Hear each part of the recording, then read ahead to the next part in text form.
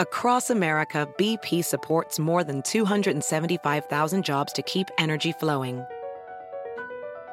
Jobs like updating turbines at one of our Indiana wind farms and producing more oil and gas with fewer operational emissions in the Gulf of Mexico. It's and, not or. See what doing both means for energy nationwide at bp.com/investing in America. Everybody in your crew identifies as either Big Mac Burger, McNuggets, or McCrispy Sandwich. But you're the Filet-O-Fish Sandwich all day. That crispy fish, that savory tartar sauce, that melty cheese, that pillowy bun. Yeah, you get it. Every time. And if you love the Filet-O-Fish, right now you can catch two of the classics you love for just $6. Limited time only. Price and participation may vary. Cannot be combined with any other offer. Single item at regular price. Ba-da-ba-ba-ba.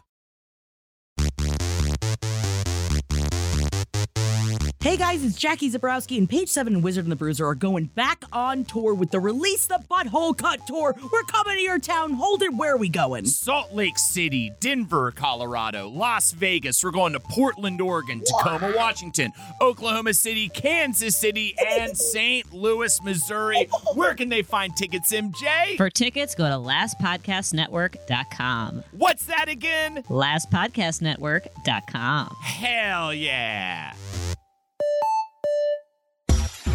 Down with the Riverdale Roundup. Get down with the Riverdale Roundup. I'ma kiss them all. I'ma kiss them all.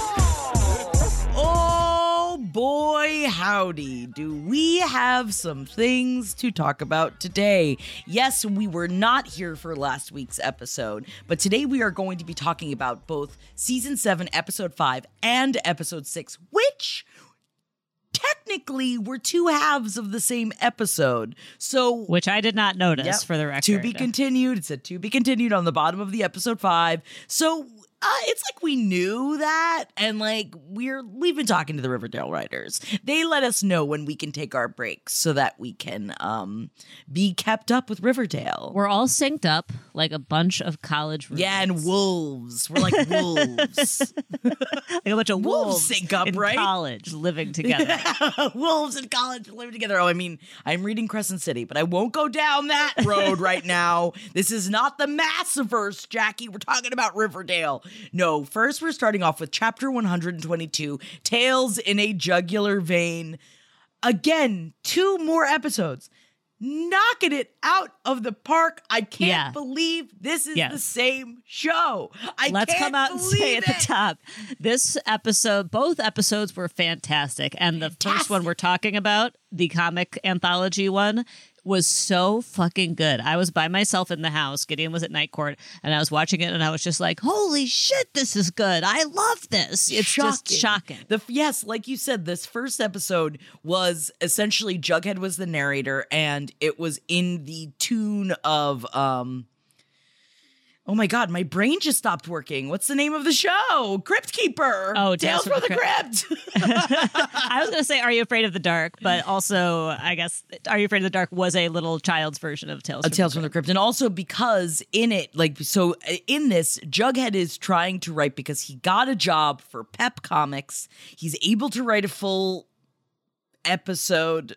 Issue is the word for comics. Oh God, is it going to be one of these episodes? It's very early for me. I apologize. I just woke up. So I've got wake up brain, and I am drinking my first cup of coffee with you guys. So cheers. Cheers. Good morning to you. Good morning. Let's talk about Riverdale. And, so it was like him as a narrator. It was just it was like one of the weird experimental Riverdales. And we love the weird experimental Riverdales. It was like, what if this is suddenly we're taking a break from the normal plot lines? And I guess, I realized we often criticize this show or complain that it is, since it's a network show and not a streaming show, there's way too many episodes per season.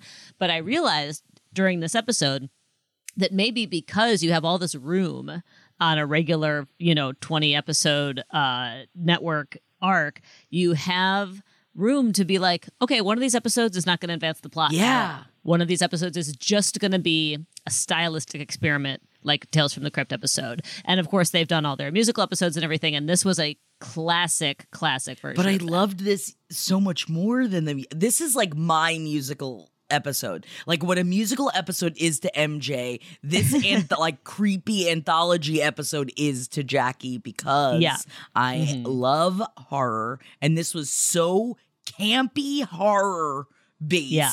It was very much like a creep show, but what's cool is that Jughead, as narrator, wrote this character called the Key Keeper, and the Key Keeper is the narrator inside of the comic book, and so it's all high school stories of horror. So the first story is called Keep Your Head in the Game, and it's about Dilton Doily, which we remember, the ye old Boy Scout. And if you forgot about him, remember all the Boy Scouts the orphan Boy Scouts that lived in the woods that were murderers, if I remember? I remember him. Yeah, there was just droves and droves of orphan children living in the woods of Riverdale. One of the many unresolved plot lines introduced. Yes. And long story short, in this, Dilton Doily is just a bit of a nerd, and he has to play basketball at PE every day, and he's not good, and all the boys hate him, so they lock him in a locker overnight, even though he is morbidly claustrophobic.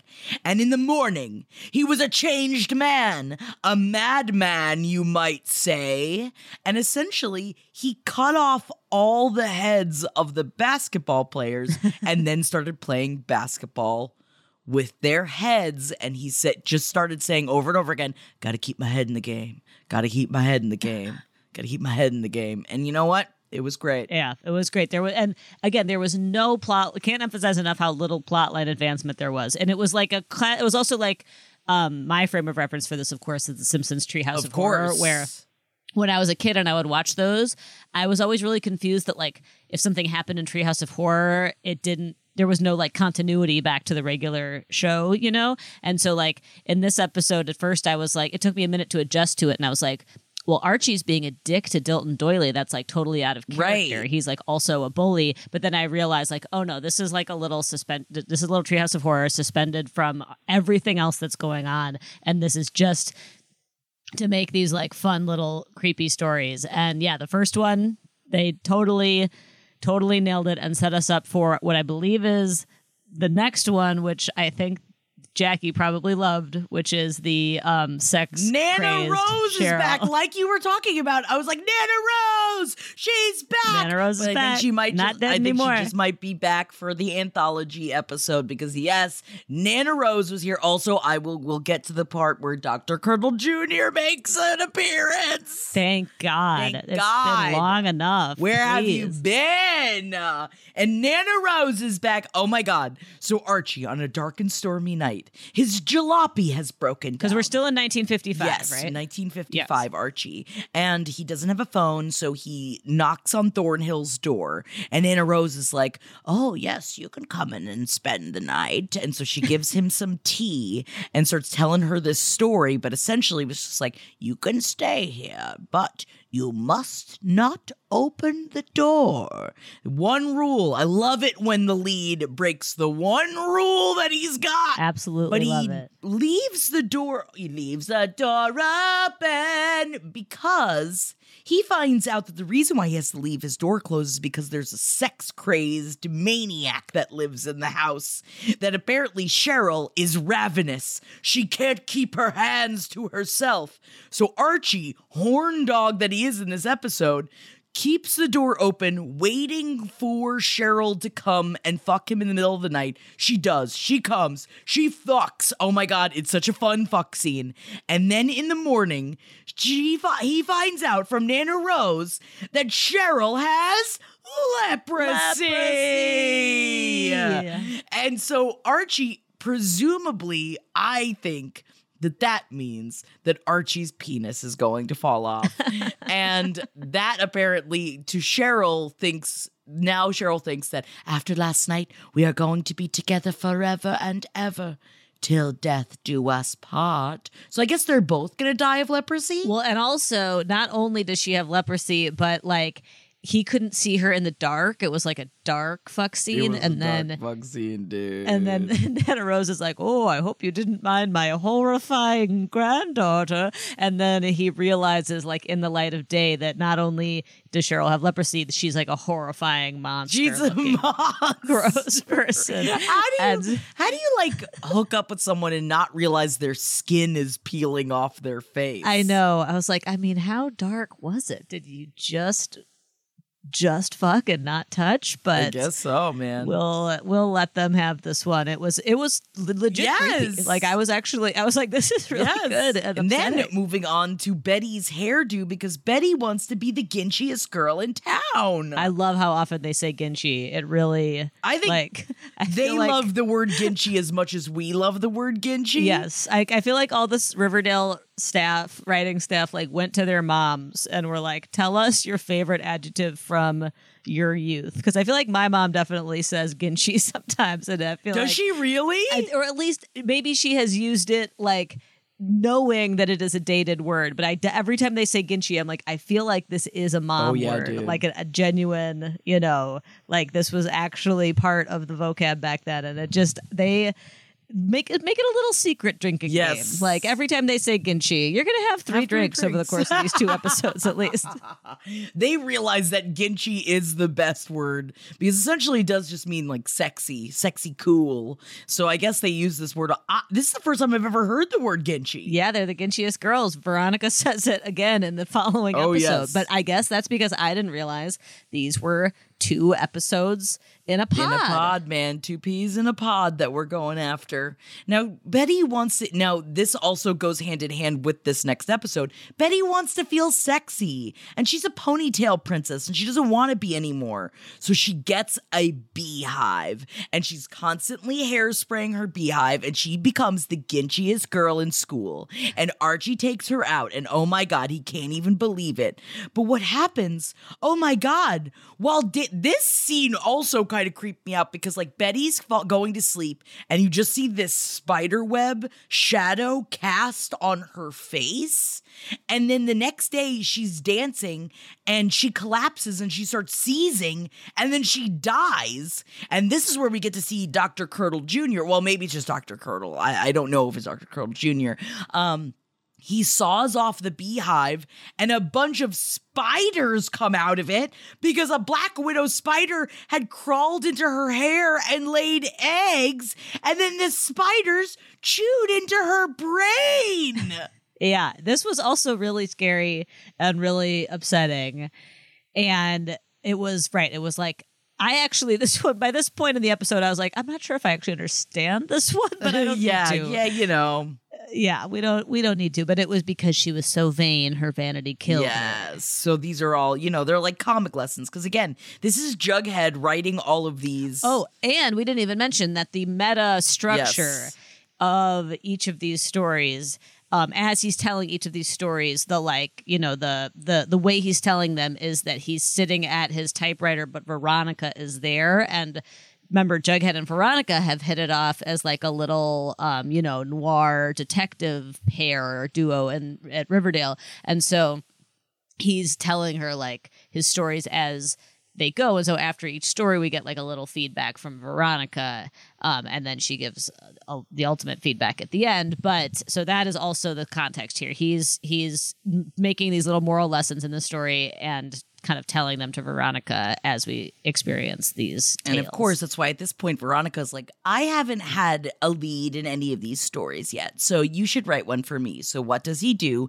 He writes a story about a threesome between Betty, Veronica, and Archie, which, man, I tell you, when this like section started, I was like, what are we going to do? Are we going to get like a high school 3-way kiss? What are we going to have? Are we going to have like all of them in a bathtub together? I mean, we've definitely been waiting for a foursome here for years, so we got close. We got close because this part of the anthology was all about Veronica and Betty are both dating Archie, and he tells them both, you're my favorite. And that's what he tells all the boys at school. He's like, that's how you date more Ginchy girls at once. You tell them each that you're my favorite. And which I appreciate, very woke of them, that Veronica and Betty both know about each other. They know that they're both dating Archie. They just want to be the one that wins overall. But instead of working against each other, they decide to work together. And that also goes hand in hand with the next episode. And it is, and I've actually done some reflecting on this with the entirety of Riverdale. And I will say that this is one thing that they have done consistently, which they definitely should get credit for because it is really fun, which is that, of course, the whole single premise of original Riverdale, as I understand, is that both girls want Archie. And that was just enough to just wring that premise dry for every comic book, right? And so what Riverdale, especially in this episode and the next episode, but also really throughout its history from season 1 and the first few episodes of the 7 Minutes in Heaven party that they do in the very, very early in Riverdale, is they flip it from being the two girls are fighting with each other over Archie to, even though both girls like Archie, the two girls are also always good to each other, or if not always good to each other, they are ultimately, there is some sisterhood there that you can always count on. And I think that is actually totally praiseworthy. It's beautiful. It's great that the entire driving character arc of this new Riverdale is that rather than having it be two girls fighting over Archie, it is two girls who both like the same guy, but despite that are working together, always figure out a way to work together. And I do think that's beautiful. It is. And that's why, what do? They both go to Archie and they're like, hey, Archie, because you won't, essentially, because you won't choose one of us, what if you have both of us? So tonight, because, I also forgot that this is because Valentine's Day came and he told both Betty and Veronica that he was going to take his mom out for Valentine's Day, but he instead takes out Cheryl. And not only does he say he's taking his mom out, he says he's taking his mom out because it's her first Valentine's Day since his dad died. Yes. So he invokes the death of his dad to get this night off from dating him, which of course the real Archie would never do he's that. Far too moral. And I actually liked immoral Archie in this. I was here for in this little anthology because he was a dick to Dilton Doily in the first story, and then in the last story he's just a total dick player in a way that real Archie could never. And so he lies about his dad's his mom being sad about his dad's death to say that he can't go out with him, and then instead he goes out with Cheryl, and of course he brings her to Pops because there's nowhere else to go. And can we also just do a quick sidebar? KJ Apa is killing it. I know. He is so good at being 1950s campy. He's so good at it. I know. Fucking 25-year-old KJ Apa is absolutely. He has really. It took him this long for us to really like him, but I am going to hand it to him. He is absolutely killing it. And you're right. It's because the slight camp of this entire season, and he's not doing it too heavy-handedly. No. It's not annoying. It's just ever so slightly, he's a little bit more innocent, he's a little bit more wide-eyed, and he's employing all these 50s expressions, and there's just something about it that really suits him. Yes. All of them are real. I'm so mad at how good that they're doing this season. Yeah. I enjoy watching it now. Cole Sprouse is also fucking killing it, I have to say. And so Lily Reinhardt, don't even get me. Don't even get me. I know. And I think I might like Veronica more than I've ever liked her before. Yes. Both as a character. The actor's always been great, but I like the character more this season more than ever before, no question. Because that's what these characters, they decide to do. So they're going to take Archie out on a date, but they want to take him to the shop room in the high school. And he's like, why? And they said, because it's soundproof. And we plan on making a lot of noise. And that, I was like, ooh, meowza. So they show up at the shop class, but this is the fun part. And they give Archie, because throughout all of this, he's always drinking coffee because he has to keep up his energy because he's got to date all these girls. So they give him some coffee, and it's it's like got sleeping pills in it or something, and then he wakes up and he's strapped to the shop table, and they have the table saw, and then they saw him into pieces. They cut him in half. So then they each have one half of him. Each girl gets one half, and I believe which one gets the dick? I can't remember. Betty gets the dick, which makes a lot of sense. Yeah. And Veronica gets the head. Across America, BP supports more than 275,000 jobs to keep energy flowing. Jobs like building grid-scale solar energy in Ohio and producing gas with fewer operational emissions in Texas. It's and, not or. See what doing both means for energy nationwide at bp.com/investing in America. Everybody in your crew identifies as either Big Mac Burger, McNuggets, or McCrispy Sandwich. But you're the Filet-O-Fish Sandwich all day. That crispy fish, that savory tartar sauce, that melty cheese, that pillowy bun. Yeah, you get it. Every time. And if you love the Filet-O-Fish, right now you can catch two of the classics you love for just $6. Limited time only. Price and participation may vary. Cannot be combined with any other offer. Single item at regular price. Ba-da-ba-ba-ba. Yeah, also legit upsetting and scary. They did such a good job. It was the absolutely, Treehouse of Horror, Tales from the Crypt struck the perfect note. And while it didn't advance any plots, Jackie has alerted me today that didn't put it together myself, but it really did basically set up a lot of the themes that we then get in this week's episode about about Betty and Veronica both pining for Archie, but Veronica basically kind of like deciding that that her friendship with Betty is what's most important, that she's going to help her. Archie's issues with basketball. Issues with basketball. But then also at the very end, before we jump into the next episode, at the very end, after Jughead has told all these stories to Veronica, Veronica is like, hey, fuck this. All of these stories are misogynistic because they all use women as just kind of tools to advance the storyline. Shallow, crazy killers, I believe is what she said. Which I actually... But at the same time, if they were damsels in distress, wouldn't she also be upset? I'd rather them be shallow, crazy killers. That was the thing. I actually really didn't agree with Veronica's critique of Jughead's writing at all, because I feel like the critique would be like if there weren't any women in your stories, but the whole thing is that it's about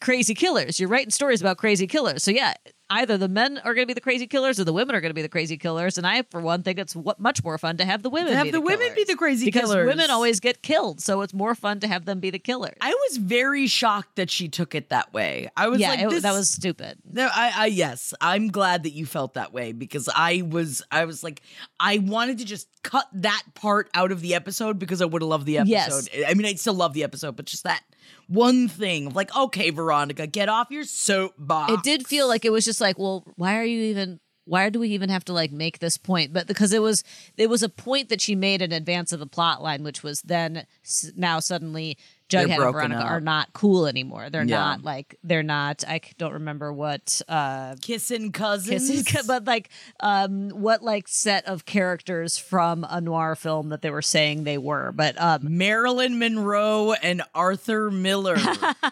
Is that what they said? They said they were no longer the Marilyn Monroe and Arthur Miller of Riverdale High. I forgot that it was that. Okay. This is interesting. Maybe I forgot that it was that because that doesn't really make any sense, but okay. I wrote it down because I was like, what? I mean, I guess they stopped. Maybe it was several other episodes ago that didn't they invoke a different set of characters, like actual film characters. Yes, a couple they episodes? did, because they were talking to each other about like the old movies. Yeah. I forget which ones it was, but yes, they did. So in this one, they were the Arthur Miller and Marilyn Monroe. Marilyn Monroe, Veronica wishes. I'm sorry, but whoa! I mean, I throwing guess it down. that is, and that also comes out in this episode that like everyone's like, oh, Veronica has so much status. Veronica is so cool. Veronica is so sexy. She's like the only one in the school who really knows about sex. But does she? So anyway, that's where we end the first of these two that we're talking about, which is that Jughead's like, oh, what'd I do? You don't like my stories? And now he and Veronica are not cool anymore, which again, I think Veronica's critique of him is wrong, and I think she overreacted. Suddenly they're not even friends anymore because she thinks that his comic book stories were like not feminist enough. But anyway, that's where we land. I think they'll come back around. They've got all the interests. They have the same interests. Maybe I was really rooting not for sexually, them. but I think friend-wise. I was rooting for them friend-wise, and I would also consider rooting for them sexually. Yeah. I mean, they each need somebody. Yeah, we need kissing, and we definitely get kissing in this next episode. Chapter 123, Peep Show! Oh God, the end of this episode. But we are going to start at the beginning, because speaking of Veronica being known as the one that knows about sex, who does Betty turn to in this episode? Because Betty, like in the last episode, is kind of feeling not sexy. And she doesn't know anything about sex, and she keeps reading about sex. She's horny as the day is long, though. Oh God, she is like horny? Awakened after finding Ethel's book, and yes. right, and of course she's a little bit defeated with her boyfriend being gay and everything, and so she goes to Veronica to be like, you are the Marilyn Monroe apparently of this high school. You know everything about sex.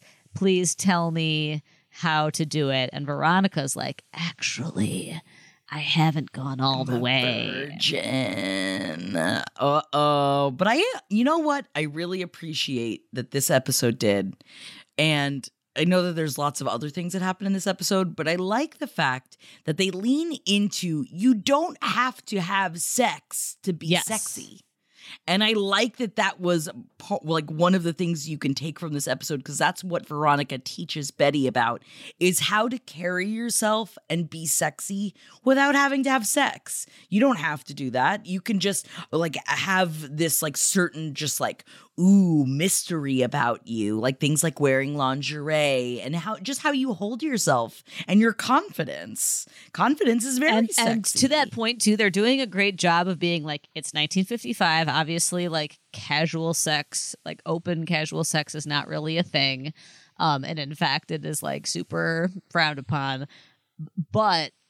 And so I loved how Veronica was like, well, I haven't gone all the way, but like, here are some ways that you can like feel really sexy, and that it's more about how you feel about yourself than it is about whether you're having sex with other people. And I just feel like Riverdale is actually walking a great line of being like, because you can imagine a world, especially for a show that is like marketed to teenagers, where it's like, you don't have to have sex to be sexy. You can just feel good about yourself, but it's still very pro sex. It's still incredibly sexy. And it's all like, obviously all these horny teenagers want to have sex, but Veronica's, loving message to Betty is like, actually, regardless of whether you can find a boy that you want to have sex with, like, the most important thing is for you to like embrace your own sexuality, and here's how you can do that. And here's how you can do it. Now, while all this stuff is going on, I will say this part of the episode I didn't really care about. I didn't care about the plagiarism. I didn't care about Jughead with the Pep comics. Yes. So essentially, Brad Rayberry, which I get you, Riverdale. Brad Rayberry, we get you, because Jughead is working for Pep Comics, but he notices that some of the issues are very similar to Brad Rayberry's short stories, and that there is plagiarism afoot. So he goes to Mr. Fieldstone and he's like, there's plagiarism afoot. And Mr. Fieldstone doesn't give a shit. So he goes to Brad Rayberry and says, there's plagiarism afoot. And for some reason, this dude, who is a very well-known writer, is like, why don't we just like start hanging out? Why don't I start hanging out with this 16-year-old? Wouldn't that be great? And I know that's like, oh, it could be like a mentorship, but like if a 16-year-old shows up at your door, finds out where you live in 1955, shows up at your door, tells you that there's plagiarism afoot, and then you're like, why don't we start hanging out all the time? I think it's a little weird of a jump.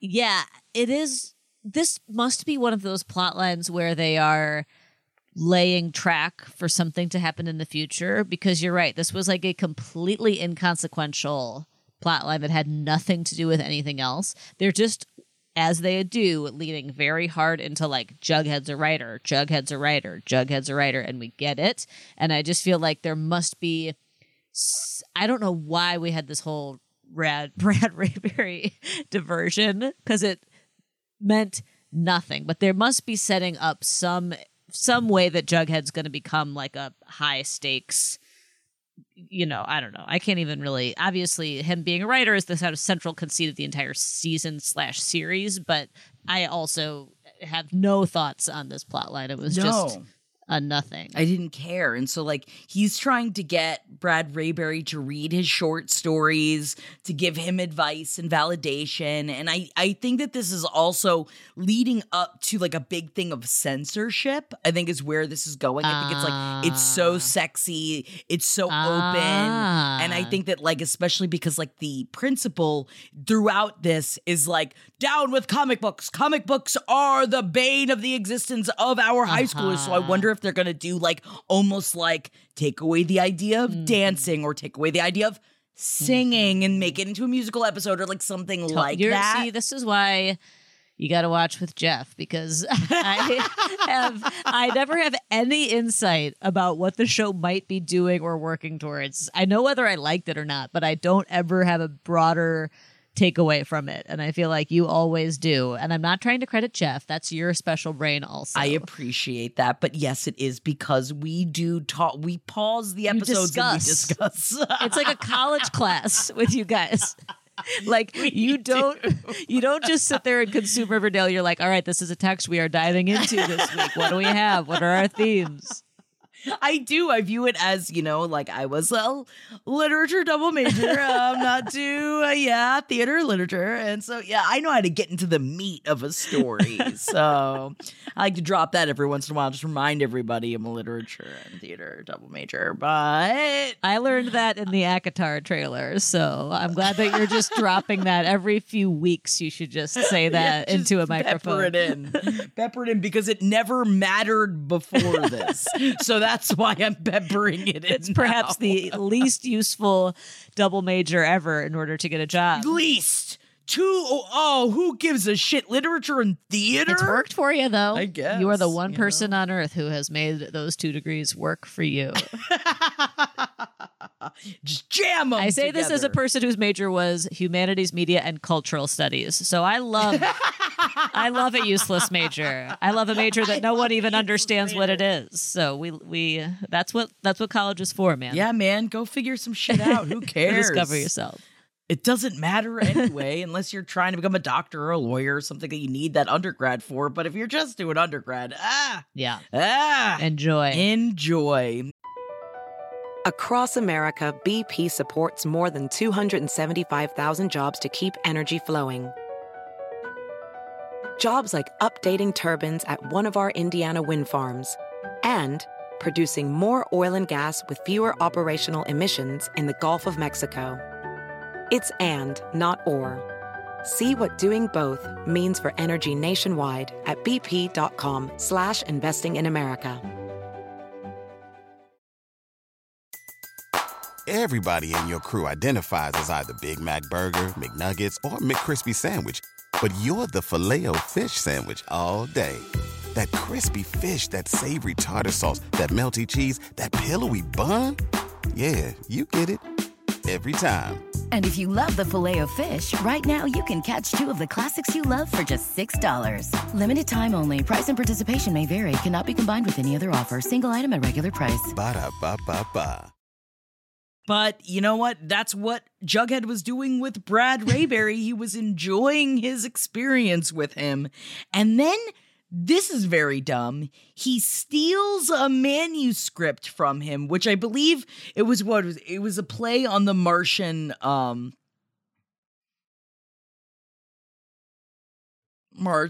Martian. Did you freeze? Martian. Yeah, I froze. Yeah, it was a technical error. Martian Chronicles. Martian Chronicles. Then what was it in? It was like the Jupiter Files or something. Oh, this is another allusion that I missed. To Ray Bradbury. Yeah, okay. it is just another Ray Bradbury story. And so he steals it. He reads this manuscript, and then he goes back. Like, why would you do that? I know. You steal the manuscript, and then you go tell him, like, hey, man, I stole your manuscript. It's really good, and you should totally get this published. And he flips the fuck out. He's like, you fucking stole from me.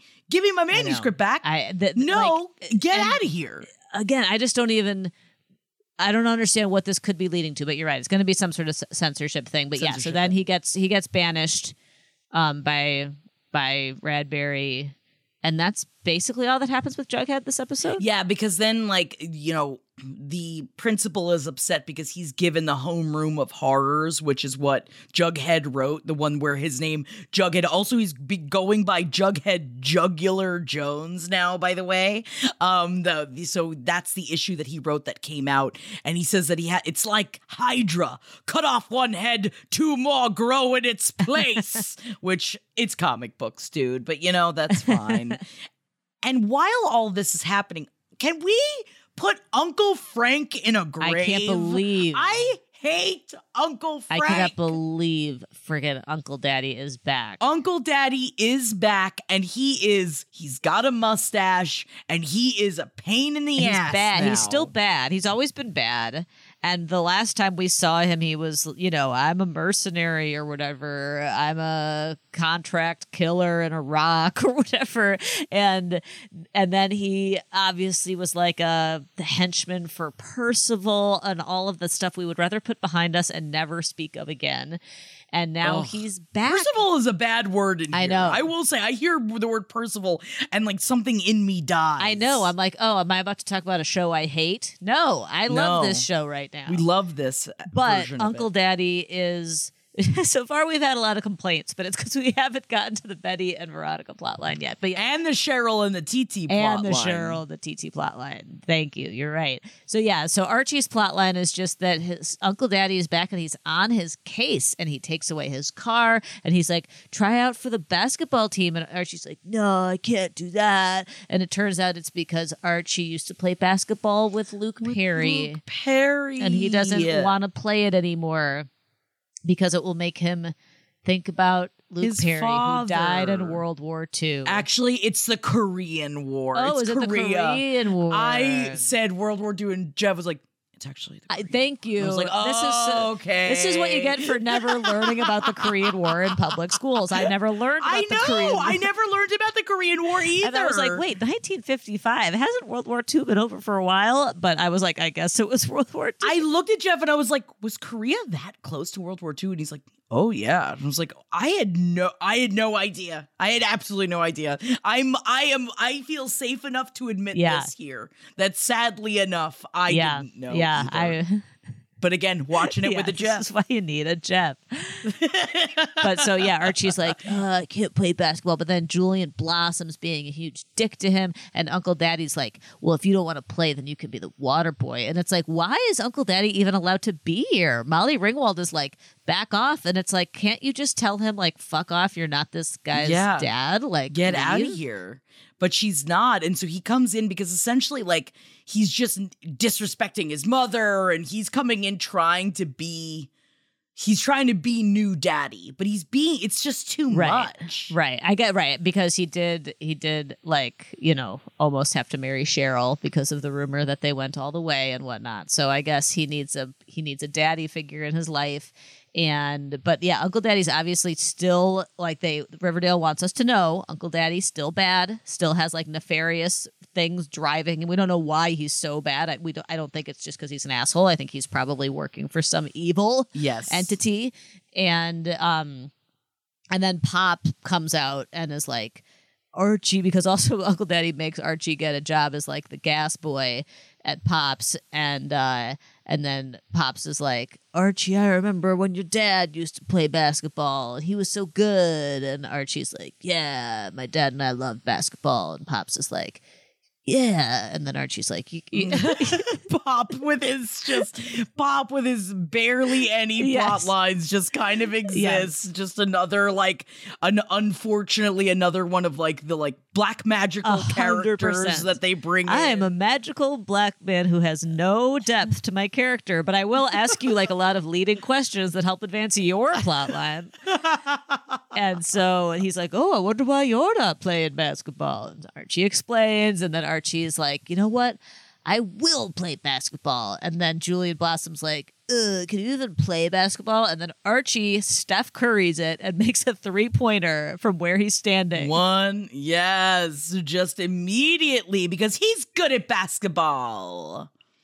And I find it interesting that 1955 Archie is so into basketball. Meanwhile, present day Archie was very into football. So maybe that's is that a 1955 distinction about a sport? I don't know. That's a good question. It would have been fun if they had the old timey football uniforms, because football uniforms used to look so different, But maybe this is an excuse to have some old-timey basketball uniforms and all the men are going to be wearing really short shorts. Ooh, I'm here for it. I'm also here for the old-timey vixens. Yes, let's talk about the women. Because let's get past the boys of this episode. The boys are giving us headaches. We got to talk about the girls because yes and please, can you dig it? Every time Tony says, can you dig it? I want to melt into a puddle and go into the sewer grates. I love it. And I love, there's also some more Lizzo in this episode, who I know Jackie has been clamoring for more Lizzo, and she refers to Cheryl as a closet case. And I was like, I love that the gay teens have much cooler slang than the non-gay teens. Especially when Lizzo is like, you've got a crush on Cheryl, don't you? I wrote it down. That's one cherry lollipop I'd happily lick. That's what Lizzo says about Cheryl. And I was just like, melt, I'm melting. That's one cherry lollipop I'd happily lick.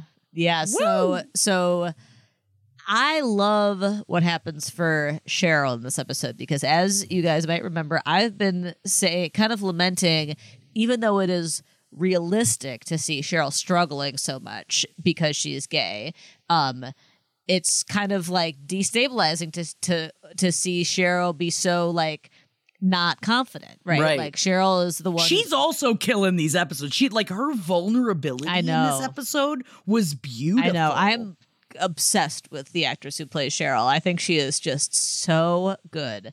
But I've really missed confident, one-liner bitchy Cheryl, who always has the perfect artful series of little quips to say, and it's because she's she loves Tony. She's realizing that she's gay and she doesn't.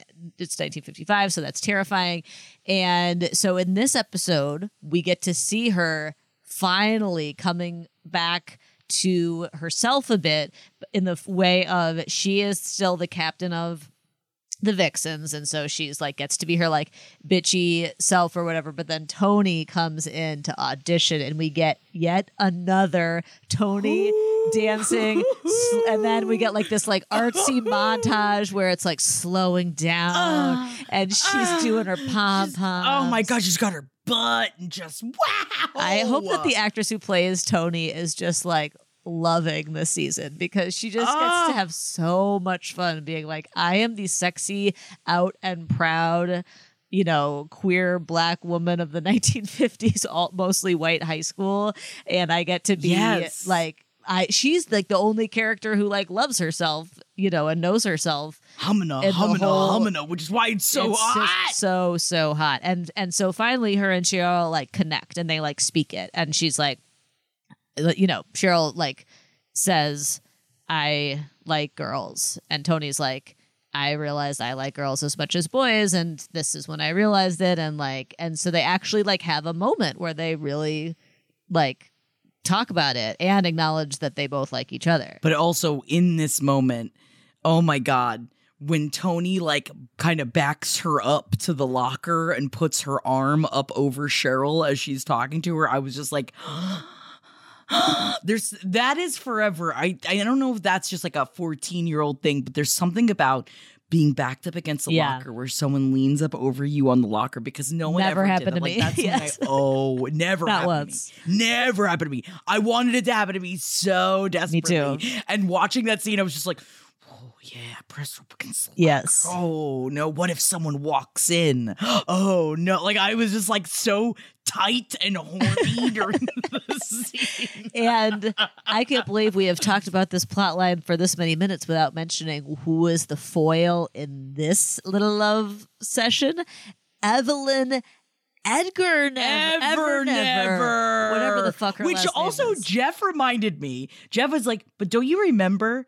She's like 30. Remember, she's an adult that was pretending to be a high school student, and that Edgar Evernever wasn't her father. He was her husband. And I was like, I completely forgot about that. Yes, plot thank God line. for Jeff. Completely forgot that she was an adult. How did we forget that? She was an adult pretending to be a high schooler, and she was pretending that her husband was her father. How did we forget it, Jackie? Because we were trying to keep our heads above water with whatever season that was, is insane plot lines about organ harvesting. It was the organ harvesting season.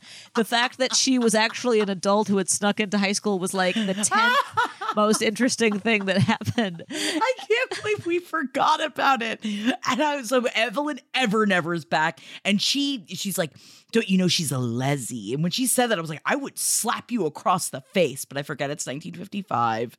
And she finds the book, the like sapphic book that's inside of Tony's locker, and it's just like, she is a lesbian. And Cheryl makes her a flyer and doesn't give a shit what Evelyn. I feel like that's going to come back around and bite them in the butt. But though. at first, this was also, I think, kind of fun and well done. Like, at first, Cheryl tries to protect Tony, but how does she protect her? By saying, no, she's not a lesbian.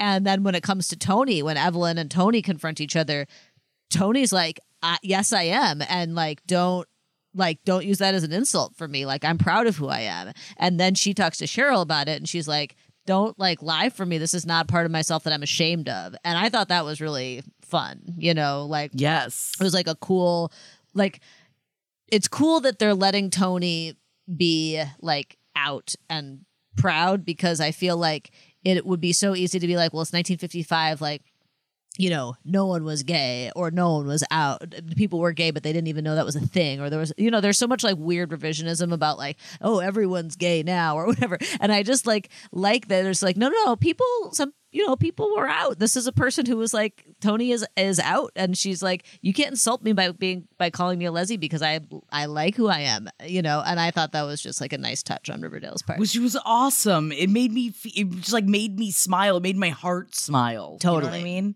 And now, so then they kiss, and Cheryl talks about her sapphic, sexually deviant Aunt Carol that lives in Greenwich Village. And they say the word she sapphic realizes a lot. They do. And now she's like, that's why, hence the whole Archie thing. Now I'm ready for something else. And yes, please, Cheryl and TT are finally together. It's what we've all wanted. Poor Roberto Aguirre Sacasa. I follow him on Instagram, and the amount of people that plague every Instagram post of just put Joni back together, you bastard! Really? Essentially just people screaming for Cheryl and TT. So upset when she was with Archie. And it was man, it finally doesn't have to be yelled at anymore. I hope that we get to see more of Fangs, because even though I didn't totally love the plot line of Fangs and TT being together, I do like that they in this timeline are greasers together. Are not only serpent greasers together, but also we know from the past queer greasers together who are cool with each other. Yeah. And like, you know, they're establishing that the serpents are not only the serpents, but also kind of like where the queer deviants go and hang out. And I want more of that, you know? Yes, me too. But you are going to get just some regular old Barchie in our future, which I've never been fully a Barchie. But in this episode, I am a Betty and Archie stan. And while all of this is going on, Betty is trying on lingerie with Veronica, which she looked great in. Yes. And so Veronica is trying to teach Betty how to feel more sensual, essentially. And she's like, what you need to do is also, you like Archie? And you can tell that Veronica also still likes Archie. Yes. But she's like, Betty, you like Archie. We're going to get your ass Archie. Yeah, Veronica really, we see. She was a fucking G in this. Yes. What a partner. Because like what you see a moment when Betty says like, you know, it's Archie who I like. And you see Veronica is like her so face drop sad. a little bit. Yes, she's like so sad because she obviously really only has eyes for Archie also, but she decides to support Betty anyway. I love it. I love it. Yeah, so then she's like, let's get you all sexy. Let's get your lingerie. So she asks Archie out. So Veronica's like, you should ask him out. So she fucking does. She goes in there and was like, would you like to go see a movie with me? And he's like, gee, wow, heck yeah, Betty.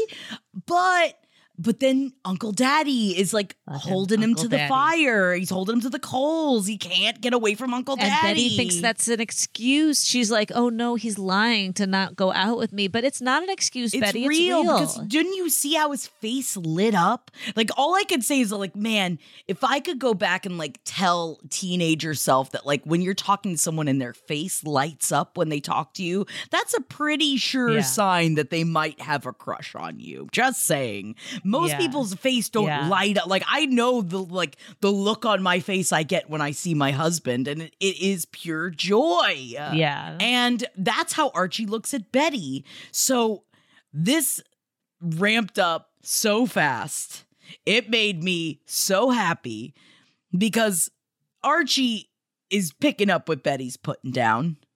And she's like, and Veronica's like, what if you have like long late night conversations with Archie instead? And she's like, no, he doesn't have a phone in his room. And she's like, how do you know? I can see into his room. Wait a second.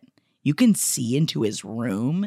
And so they go and what do they call themselves? Peeping patties. Peeping patties. They straight up are peeping patties at Archie. They are just staring at him. I was like, girls, hide yourself a little bit better. They are standing in the open window. Like, do you not know how windows work? And so they're standing watching him change. And also, Betty has a great line that she's just like, oh yeah, I've seen it all many times. And it's like, have you seen his D? It sounds like she's seen his D. And so they're both standing there. Archie is changing, and then he looks over and he obviously sees them, and they're like, oh shit. And, you know, Betty is like panicking or whatever. But then the next day, Archie comes up to Betty and he's like, I saw what you're doing in the window, and like, let's keep doing that. I liked it. And she's like, you liked it? And he's like, yeah, maybe we could like plan to do it. That conversation, Jeff and I both agreed, was the horniest thing I have ever seen. Yes. And he's just like, yeah, no, we could plan it. And she's also just like, yeah, I could, maybe at like midnight, we could plan it. And the way that I was just like, I remember being that horny talking to someone when you're just like, you're vibrating. You don't even know what to do with yourself. Yes. So that night, and she's like, maybe I'll wear something special. So at midnight, they're both waiting, staring at the clock, and at midnight, midnight strikes, and they go in front of the window, and they both slowly start. It was okay. I had to keep reminding myself, I'm like, they're in their mid-20s. They're in their mid-20s. They're not teenagers. Slowly taking off their clothes in front of each other. Such a vulnerable experience that you're experiencing for the first time. And he goes to go take off off his underwear. He goes to go take off his underwear, by the way. Which, by the way, he would have just the largest boner ever in 1955. The largest hard-on that 1955 ever saw, because they're just so pent up, and they really are doing such a good. I just keep thinking, God, teenagers must have been so horny in 1955. So horny. Like, they must have just been so excited. So excited. And then Uncle Daddy and Hal Cooper burst into the room at the same time and go, "What are you doing?" And what a visceral reaction I had. I was just like, oh, Jeff, I wrote down his quote, "I would throw up to death. I would cringe so hard I'd become a fossil," is what Jeff said after. I was like, I'd die. Especially in 1955. Especially when you're having this vulnerable moment with someone and then your parents walk in. I'd die. I'd be dead. And especially because, Betty is wearing lingerie, and I'm sure, and also it's Hal Cooper, so he's obviously a terrifying serial killer, which she doesn't know, but we know.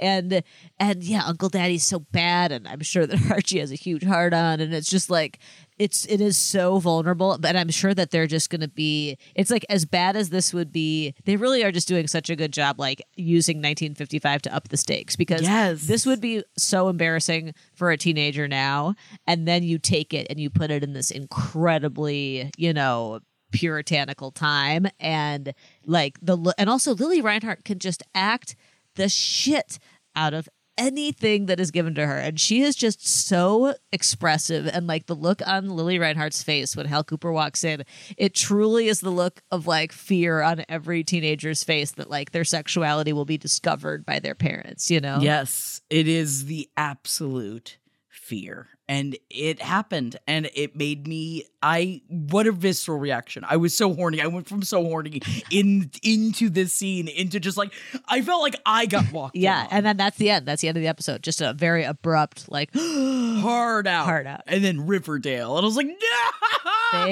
They did so good. I cannot believe how good this season is. I really can't. Yes. And to have two totally different episodes.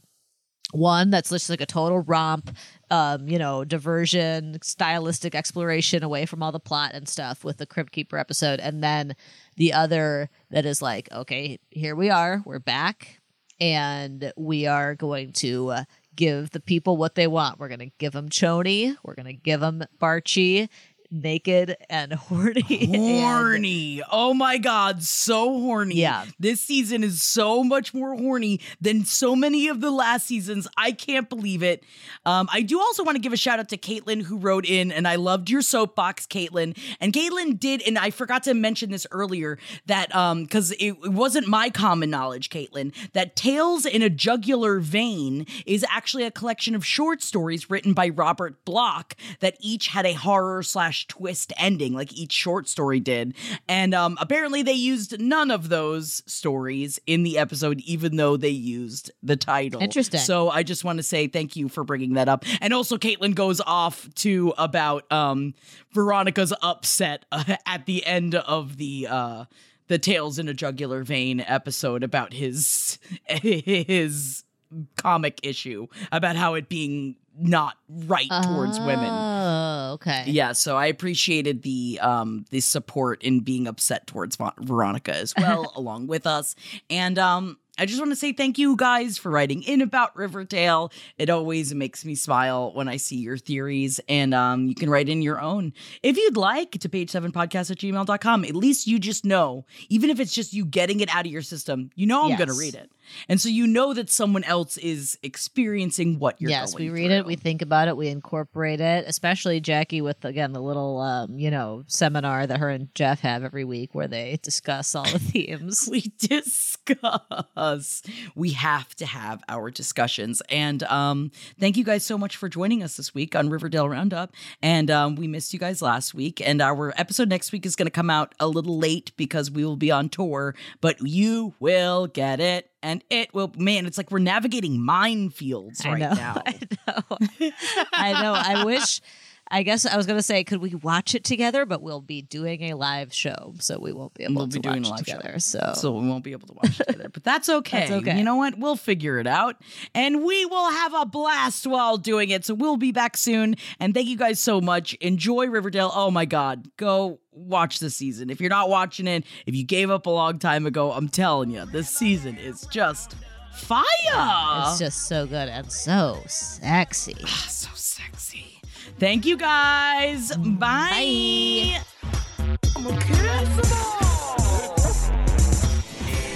This show is made possible by listeners like you.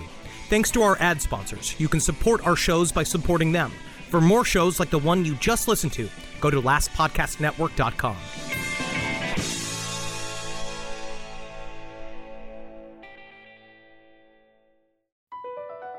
BP added more than $70 billion to the U.S. economy in 2022 by making investments from coast to coast.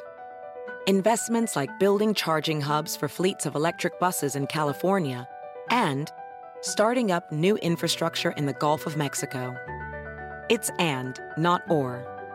See what doing both means for energy nationwide at bp.com/investing in America. Everybody in your crew identifies as either Big Mac Burger, McNuggets, or McCrispy Sandwich. But you're the Filet-O-Fish Sandwich all day. That crispy fish, that savory tartar sauce, that melty cheese, that pillowy bun. Yeah, you get it. Every time. And if you love the Filet-O-Fish, right now you can catch two of the classics you love for just $6. Limited time only. Price and participation may vary. Cannot be combined with any other offer. Single item at regular price. Ba-da-ba-ba-ba.